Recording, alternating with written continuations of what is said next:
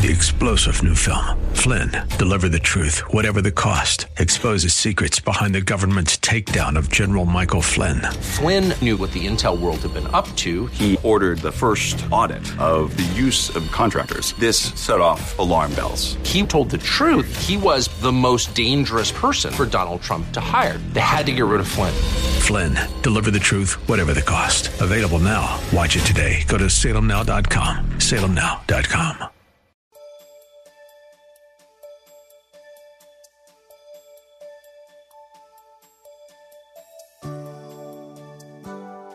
The first 6 letters in Christmas are C, H, R, I, S, and T. What's that spell? Christ, which should remind us that we celebrate Christmas for Christ's sake. Jesus, who gave us the greatest gift of all, salvation, which costs us nothing, but costs him everything. He is the reason for Christmas and every season. Many of us miss the real meaning of Christmas because we focus on giving gifts that last for a season rather than gifts of the Spirit that last a lifetime and from generation to generation. Today, Pastor Rander compels us to remember that Christ is Christmas. Thank you for listening in today. Have your Bible close by and have pen and paper handy. Have your Bibles. We'll be preaching a 2-part message. We'll not dare try to finish it today because I don't want to rush you and I don't want to rush me. It is found in the book of Luke. And it's a Christmas 2-part message. The book of Luke, chapter 2, verse 11. It'll be our theme verse, but keep your Bibles open. If someone near you does not have a Bible, share your Bible so that they can see the word for themselves also. And there you'll find these words in the Gospel of Luke. It says, "For unto you is born this day in the city of David a Savior, which is Christ the Lord." For unto you is born this day in the city of David a Savior, which is Christ the Lord. And from that particular verse, we're going to preach on reflections on the Christ of Christmas. We want to preach reflections on the Christ of Christmas. It seems as if the true meaning of Christmas is getting further lost in the trappings of the season. The birth of Jesus Christ is now being upstaged by Rudolph the red-nosed reindeer, Santa, mistletoe, parties. Christmas is being upstaged. Jesus is being upstaged with Christmas trees and decorations and shopping till one drops. And when all is said and done, in January, reality sets in, and all you have as a reminder of the Christmas season is bills, depression, stress, and pressure. Now is the time for us to refocus, prepare our hearts for the birth of Christ by slowing down. Tell yourself to slow down. Say it now. Slow. Say it again. One more time. To slow down, reminisce, and reflect on the true meaning and essence of Christmas. And Satan's purpose is for you to get to this season, through this season, and miss the real reason for the season. And as we prepare our hearts for Christmas, there are 4 poignant, penetrating questions that we must ask ourselves. Number 1, why did Jesus come? Number 2, when did Jesus come? Number 3, how did Jesus come? And number 4, what should be the believer's response to the birth of Christ? Okay, the 4 questions, and we're not deal with all of them today. We'll wrap it up next time. The 4 questions is, why did Jesus come? When did Jesus come? How did Jesus come? And what should be the believer's response to the birth of our Lord and Savior, Jesus Christ? Let's deal with the first question. Why did Jesus come? Number one, Jesus came because of his Father's love and his own obedience to the Father's will. He came because of the Father's love and his own obedience to the Father's will. John 3:16 says, "For God so loved the world that he gave his only begotten Son, that whosoever believeth in him should not perish, but have everlasting life." God so loved. That's a passionate love. He loved us with the maximum intensity. He loved us that he sent his one and only Son to die for us. 1 John 4:9 says, "In this the love of God is manifested toward us, that God has sent his only begotten Son into the world that we might live through him." Now, the absolute highest expression of love in eternity past, present, and eternity future is the giving of God's one and only Son, his one and only begotten Son. When you say begotten, you ever thought about that word? Say begotten. What is begotten? It means that Jesus was his one and only unique Son. He was his one and only unique Son. He is the one of his kind, and there will never be no one else like him. That's right. That's what the begotten means. He was sent to be the sacrifice and subjected to his own creation and died for the sins of lost humanity by the hands of wicked men. Jesus, in absolute perfect obedience, submitted to the will of the Father that we might live through him. That's why Jesus came. We were dead in our trespasses and sins. We were doomed. We were damned. We were on our way to everlasting hell. But Jesus came in the fullness of time, and he came to be the gift so that we would not have to have a bleak and gloom and doom future. And not only did Jesus come because of the Father's love, but he came out of his own obedience to the Father's will.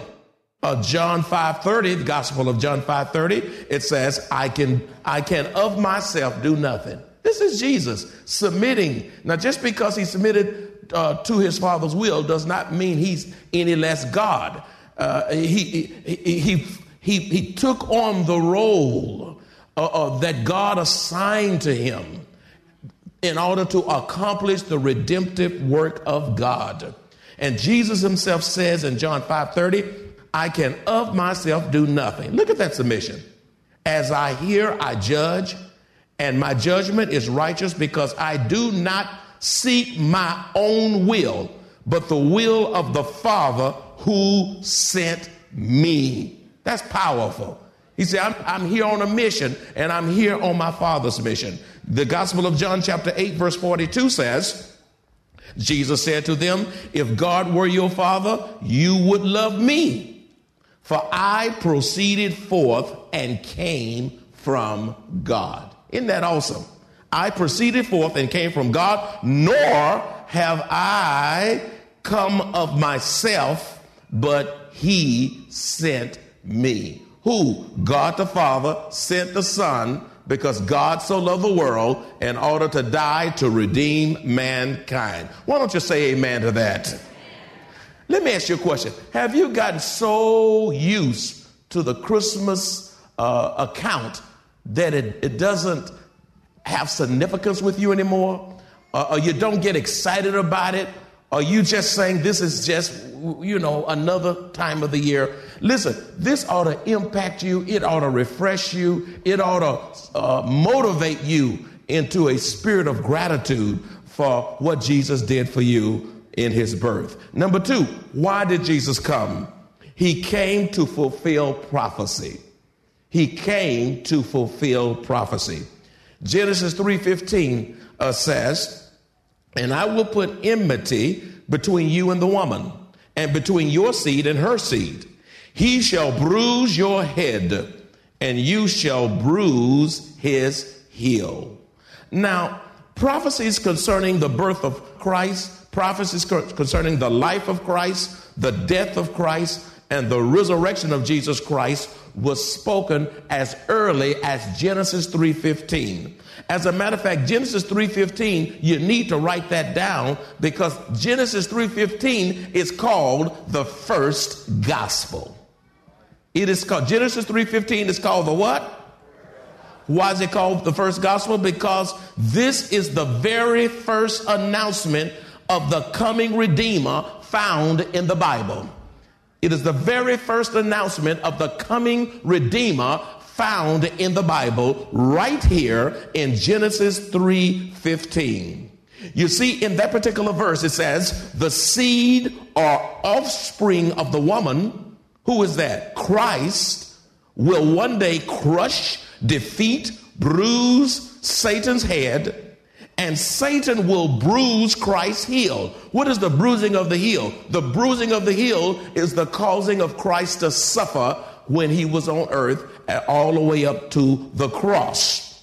In other words, all I'm saying, my friends, is that thousands of years before Jesus came, prophecies were spoken, and it came to pass as prophesied with 100% accuracy, and that gives authenticity and validity to the Holy Scripture.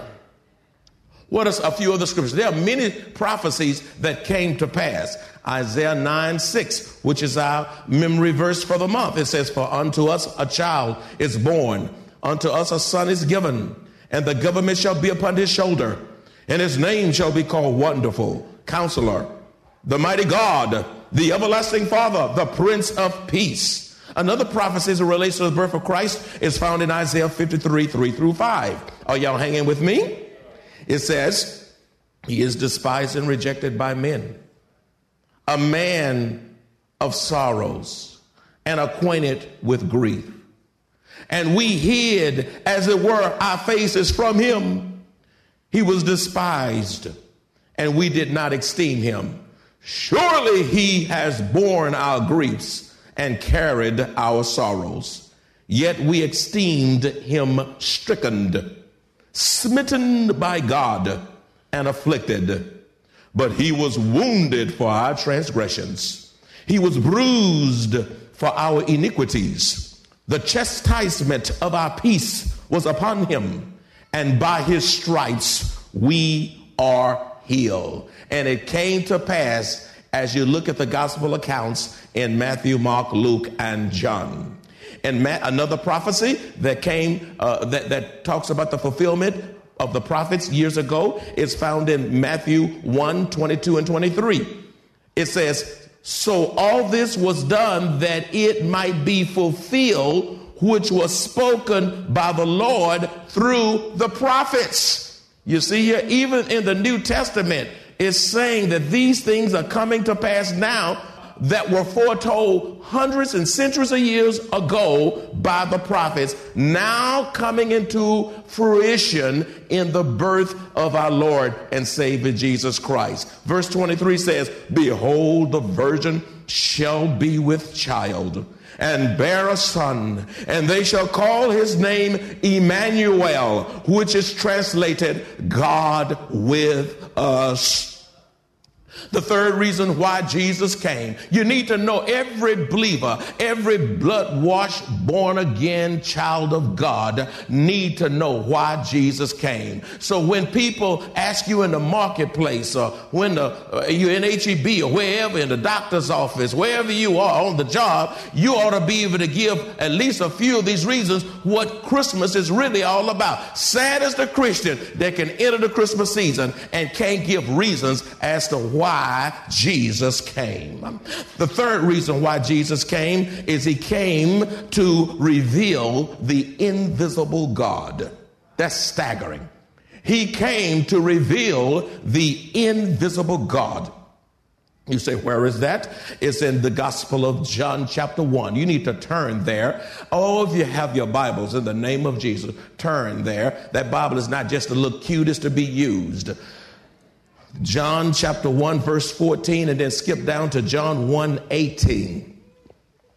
In John 1:14, it says, and the Word, who is that? Jesus, became flesh and dwelt among us, and we beheld his glory, the glory as of the only begotten of the Father, full of grace and truth. Full of grace and truth. Look at verse 18. He came to reveal the invisible God. It says, no one has seen God at any time. That's big. You ought to underline that. Why? No man can see God and live. Why? Because in your flesh, you can't handle all that Shekinah glory. The glory of God would burn you up. It would burn. Even when God let Moses look at him, he only let Moses see a piece of him, and that was the backside, and even the backside lit Moses up like a light bulb. No man can see God and live.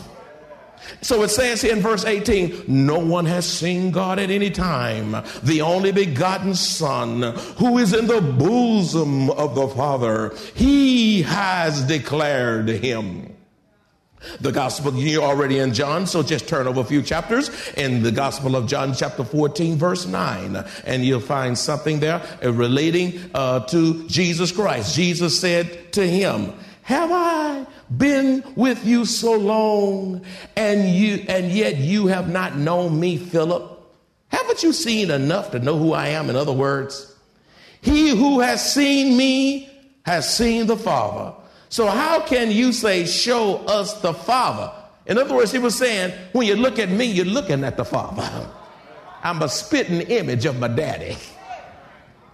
In other words, before the coming of Christ, God was invisible apart from being revealed in nature and through his mighty works in creation. God was revealed. Before the coming of Christ, God was invisible apart from being revealed in nature and through his mighty works in creation.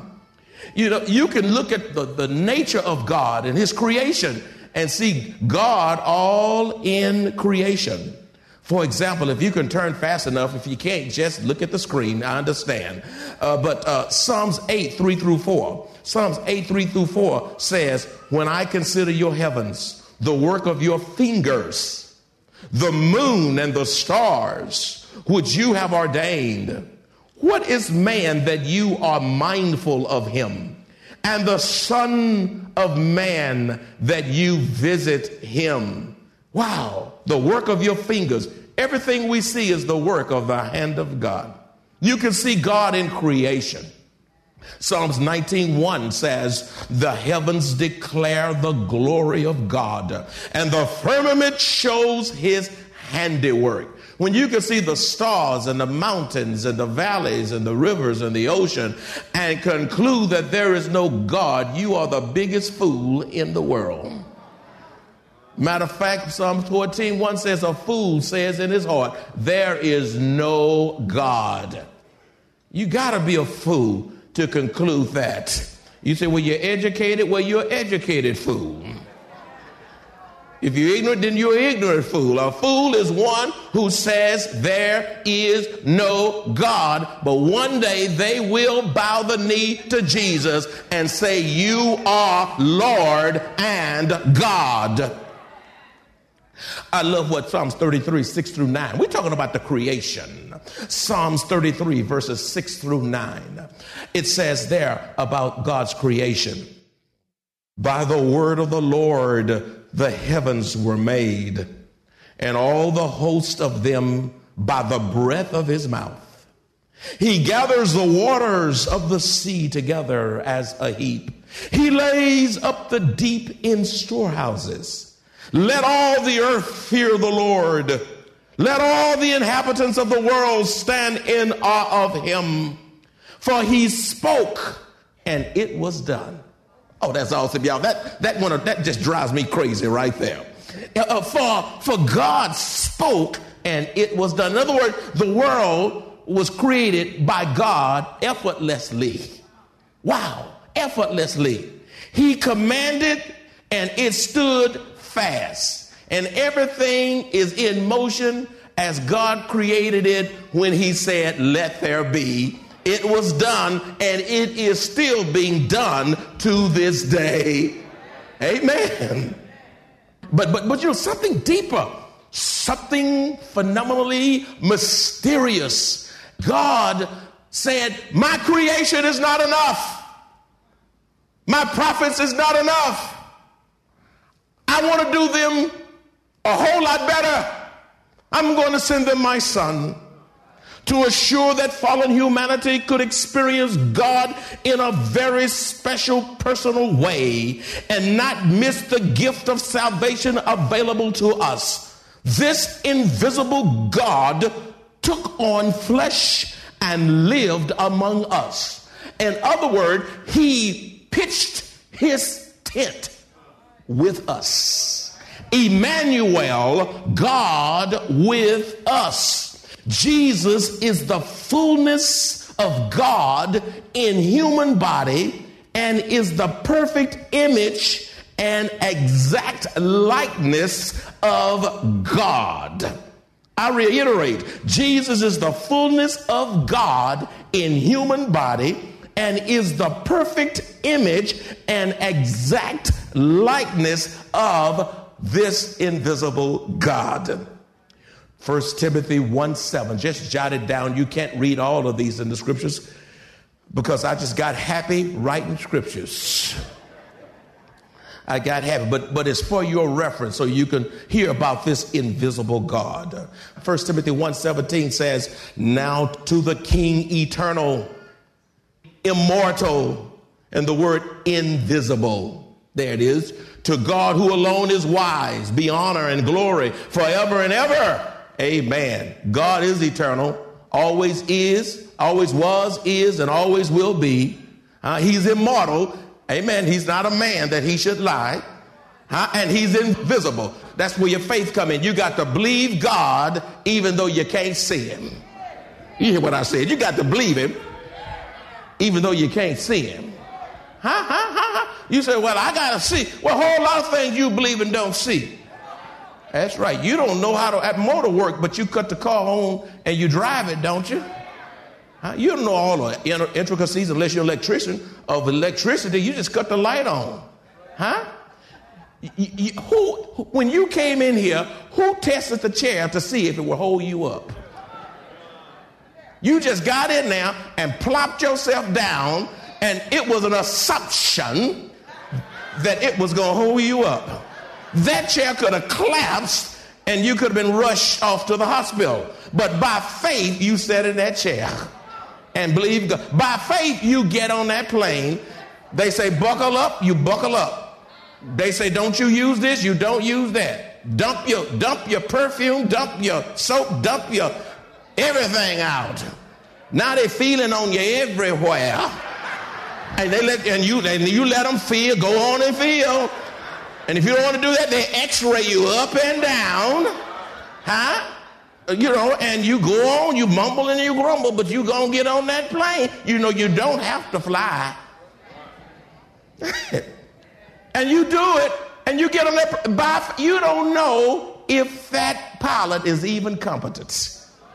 You put faith. Isn't it amazing how we can put faith in all of these things, and then we struggle with putting our faith in God? Thomas doubted. He doubted God until he saw him. And when he touched him, he said, my Lord and my God. That's right.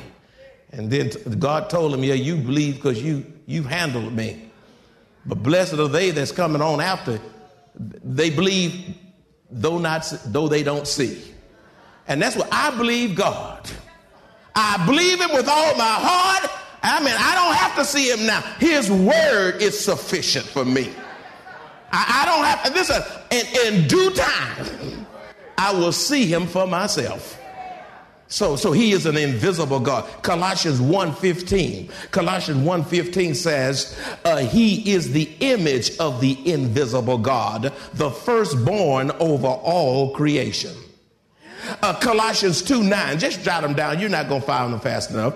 Colossians 2:9 says, for in him dwells all the fullness of the Godhead bodily. All the fullness of the Godhead bodily is wrapped up in Jesus Christ. In the Gospel of John, chapter 10, verse 30, it says, I and my Father are one. In other words, when you see me, you're seeing God. I'm the essence of who God is. I love what Hebrews 1, chapter 1, verse 3a says, who being the brightness of his glory and the express image of his person. Who being the brightness of his glory and the express image of his person. In other words, Jesus Christ is the perfect, exact imprint, exact representation and essence of God. He is the perfect, exact imprint, representation, and essence of God. Many times they tell me, your son is a spitting image of you. But he's still, twins have differences and all different DNAs and all these kinds of things. But here, with Jesus and God, they're so inextricably tied together in essence and oneness that Jesus says, when you have seen me, you have seen the Father. Wow, I'm his exact representative. I'm his exact imprint. Wow. I am in essence one with God. That's a staggering thought. As committed children of the only true and living God, we walk by faith and not by sight. Life on earth is not easy. Yet, even in the midst of trials and tribulations, we have joy, hope, peace, strength, and God's blessed assurance as we face trials. Best yet, we look forward to hearing our Savior say, well done, thou good and faithful servant, and eternal life with our Lord and Savior. If you enjoy this kind of biblical teaching or would like to hear this message in its entirety, please visit us at Maranatha Bible Church, located at 7855 East Loop 1604 North in Converse, Texas, or call us at 210-821-5683. If you would like to make a special donation to support the radio ministry of Maranatha Bible Church, please visit our website at maranathasa.org. Select the Give option and choose the Radio Broadcast Support Fund. Thank you very much for your generosity.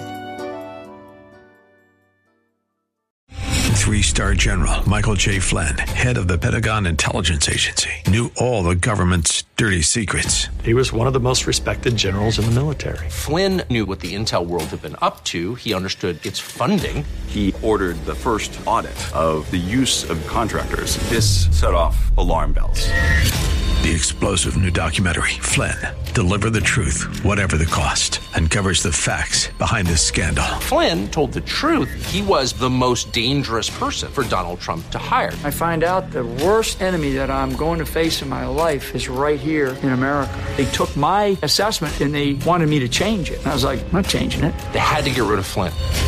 With in-depth interviews, archival footage, and never-before-seen personal records of the man behind the headlines. I just felt like I was drowning. Flynn, Deliver the Truth, Whatever the Cost. Available now. Watch it today. Go to salemnow.com. salemnow.com.